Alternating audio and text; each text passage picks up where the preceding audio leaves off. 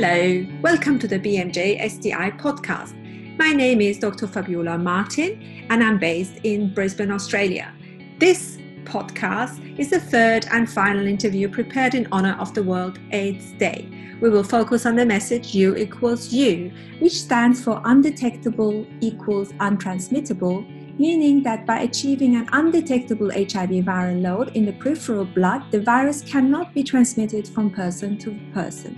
And I have the pleasure to interview Professor Paul Volberding, Professor of Medicine at the University of California, San Francisco, who is known for his pioneering work in HIV disease management and treatment.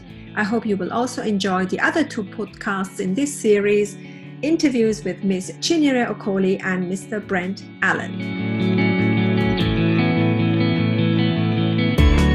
It is a pleasure to welcome Professor Paul Volberding, based at University of California, San Francisco, UCSF today. Hello and welcome, Paul. It's great to be here, Fabiola. Thank you.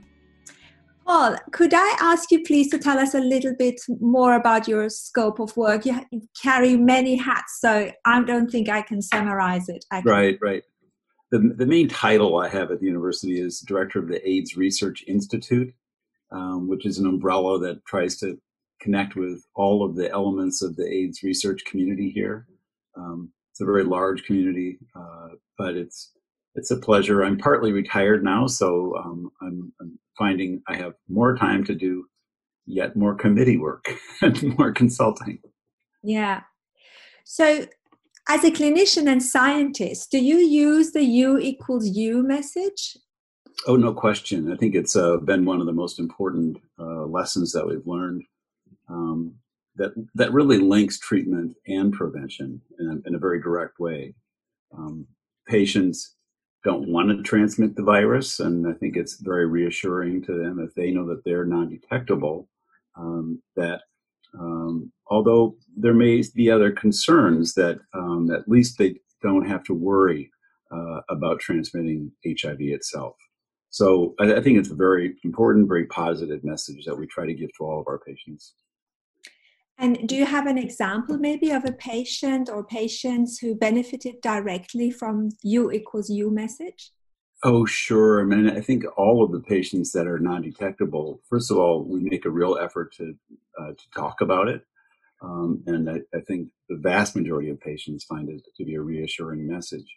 I'm thinking, though, specifically of a heterosexual couple who the wife was very nervous and very concerned about HIV, but her husband had been fully suppressed for years on treatment. He was very adherent to medications, and with a lot of work, we were able, I think, to help her relax and understand that she didn't need to think of using post-exposure prophylaxis or condoms with every sexual act.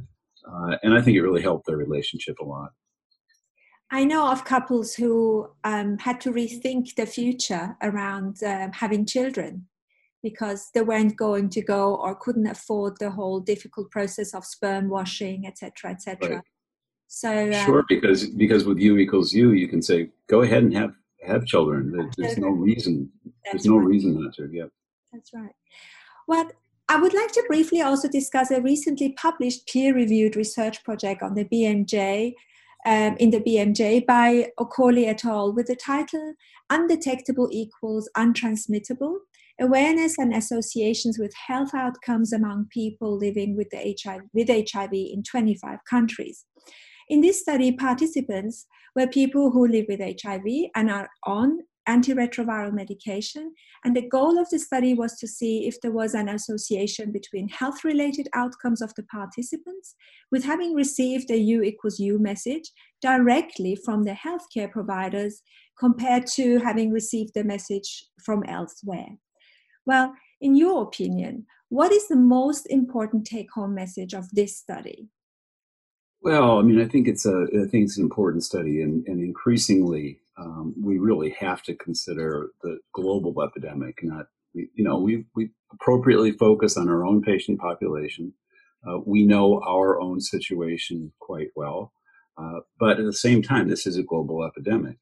And looking and seeing what's happening in other parts of the world give us insight into how we might improve our own professions. For example, the fact that the message is not getting through in all countries. It's not getting through in all populations. Heterosexuals are under hearing the U equals U message. People in many African countries are not yet hearing it either. So I think that says we need to do a lot of work. We need to improve access to care in all populations. We need to try to educate physicians even more than we already have about this U equals U message.